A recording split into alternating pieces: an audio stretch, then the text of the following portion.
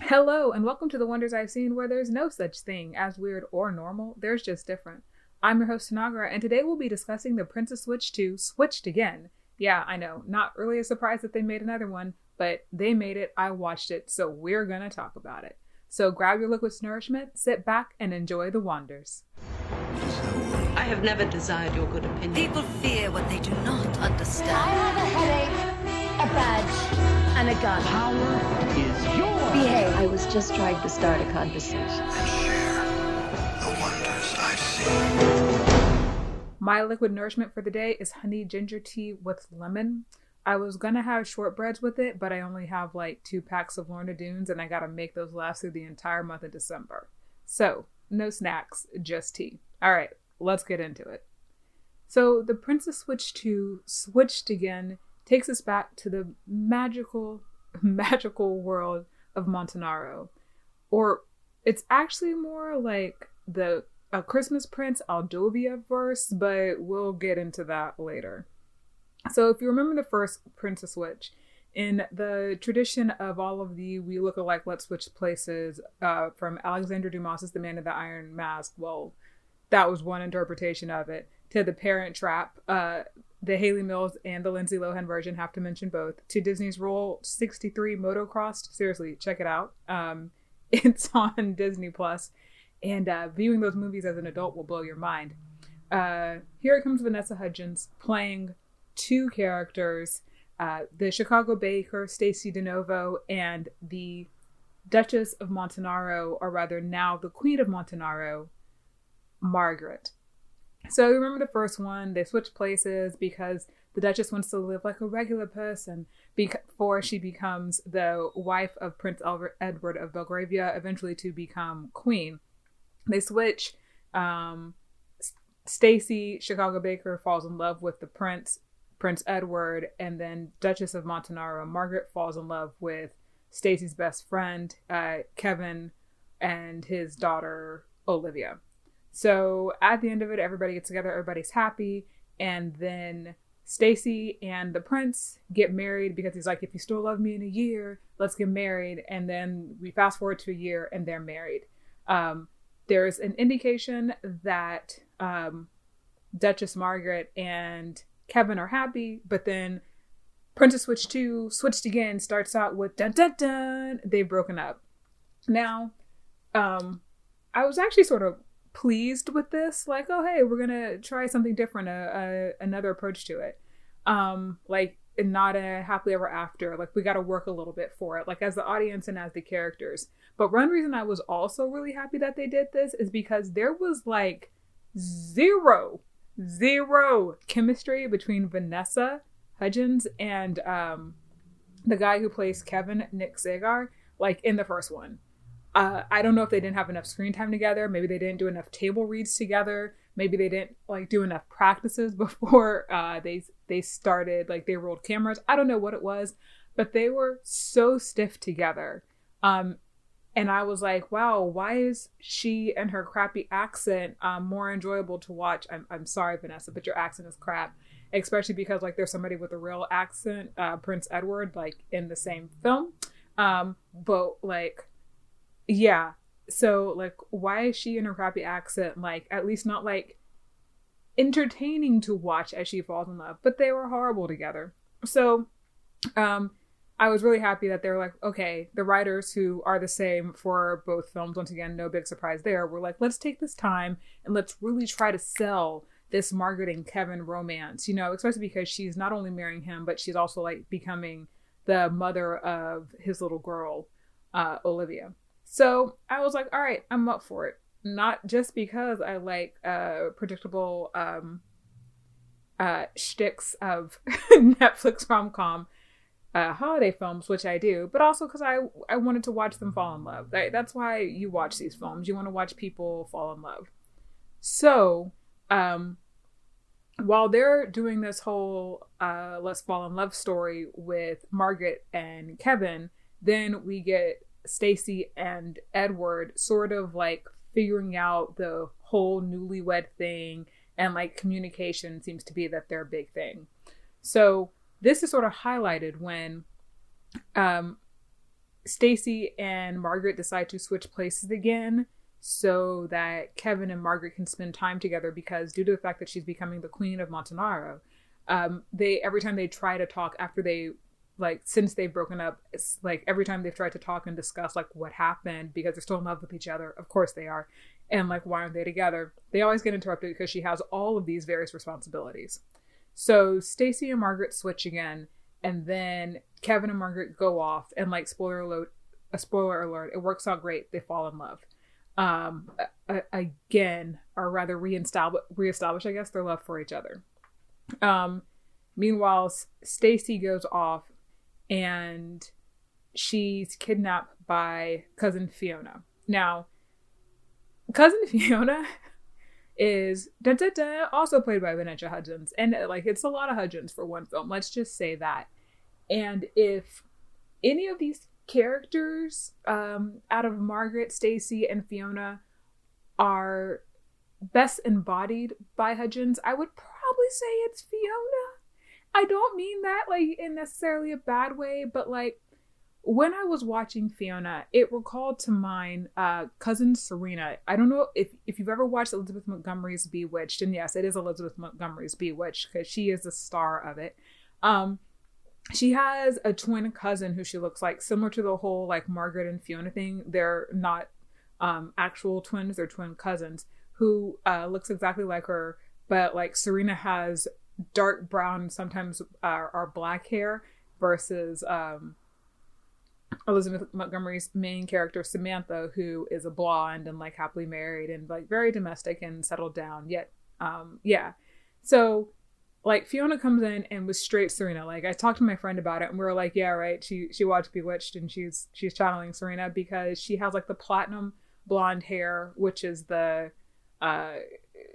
wild one for nowadays. She has a tattoo on her finger. She only wears leather. She has the same crap accent, but like even more exaggerated because she's trying to sound posh when she's actually like not.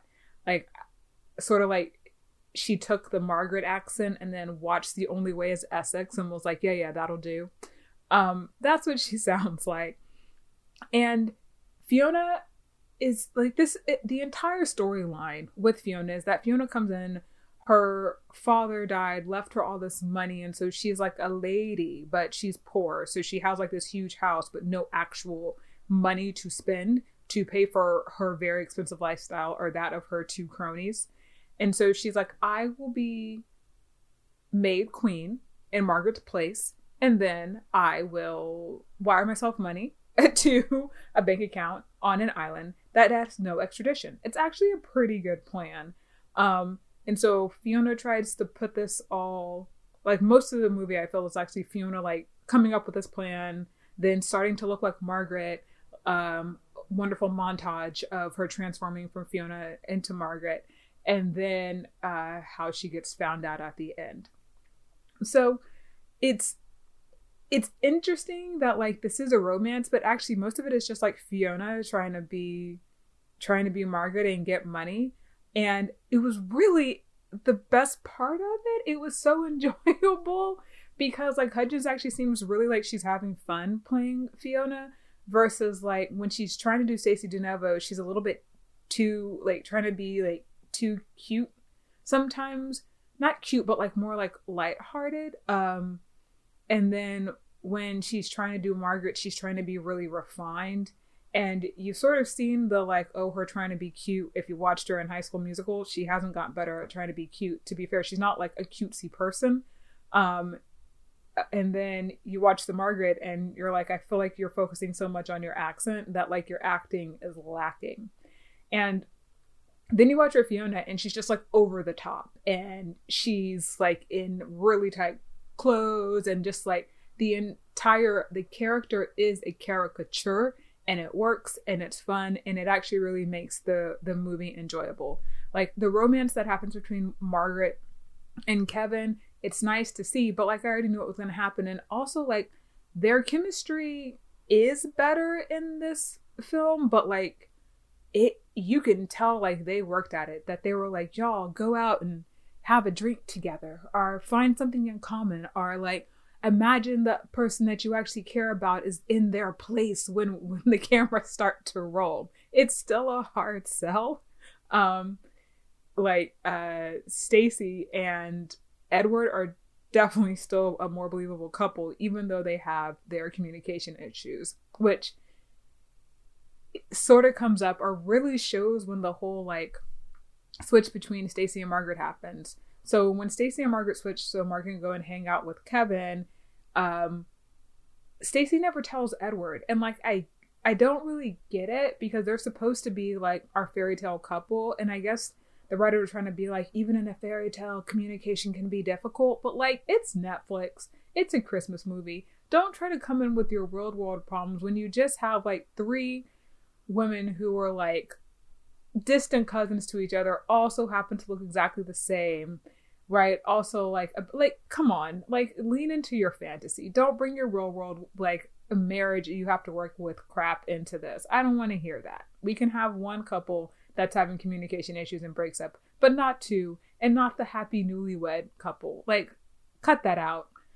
If you make a 3rd one, which there has been a lot of talk that because Fiona was introduced, and because of course Fiona didn't go to jail, even though she tried to impersonate her cousin, who was the queen, and steal her money and her throne and therefore her country, but because she didn't go to jail, it's just her and like 2 police officers at the end. There's been talk that the 3rd film is probably going to be about Fiona.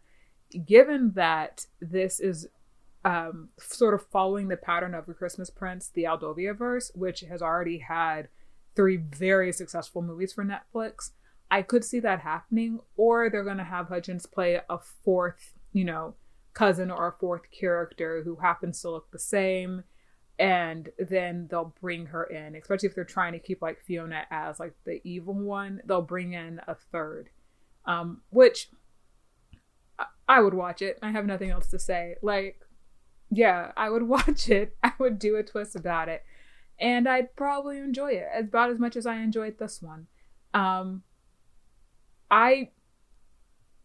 looking to see what they do next with this.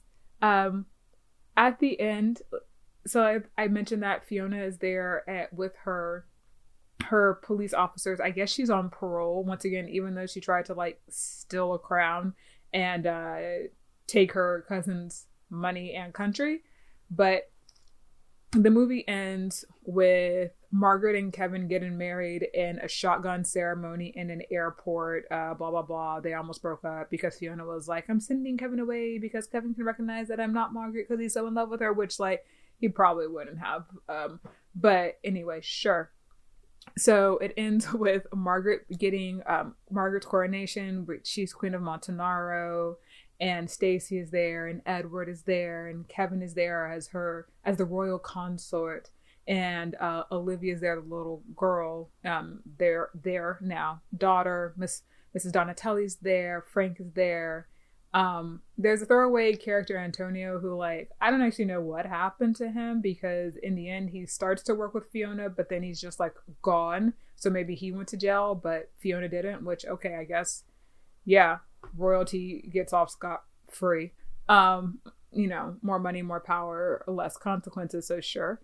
But then as it's ending, we see Princess Amber and Prince Richard with their baby, who are, of course, from the Aldoviaverse. They had the royal baby, which came out last year. So that's why I've been calling it the Aldoviaverse, because it sort of hints that like they're going to keep picking up different stories and making more than likely different trilogies with every single character centered around one character. So this is pretty common actually in romance novels. So I'm not upset to see it showing up in romance films. You create a universe, and the first one is around one character, and then all the subsequent sequels center around a different person in that friend group. So we'll see who's next in the Princess Switch friend group and the Princess Switch trilogy. They haven't really had any friends that they've shown besides each other, which is why I think that there's so much speculation that the next one will be about Cousin Fiona. I could see it being some sort of like she learns the spirit of Christmas and becomes a better person or something like that, which, yeah, eye roll, but also, once again, when they announce it, I'll watch it. So, let me know your thoughts on The Princess Switch. That is all the wonders that I have to share with you today. If you want to keep talking about this film or really any of the films I'm talking about in this Christmas series, yes, I will be doing one a week, then feel free to find me on Twitter at Tanagra, GGNOC. That's TANAGRA, Geek Girl Nerd of Color. For all you Android users, you can find us on Anchor and Radio Public. And for all you iTunes users, you can listen in on iTunes and Overcast. You can also listen to us on YouTube. Those will also be going up. So leave me a message on some platform. Suggest a movie, suggest a show. Yeah, it's Christmas. So we're just really digging into things that give you happy, uncontroversial feels, because 2020 has been a shit year. All right. Thanks for joining. Make choices and don't foul it up.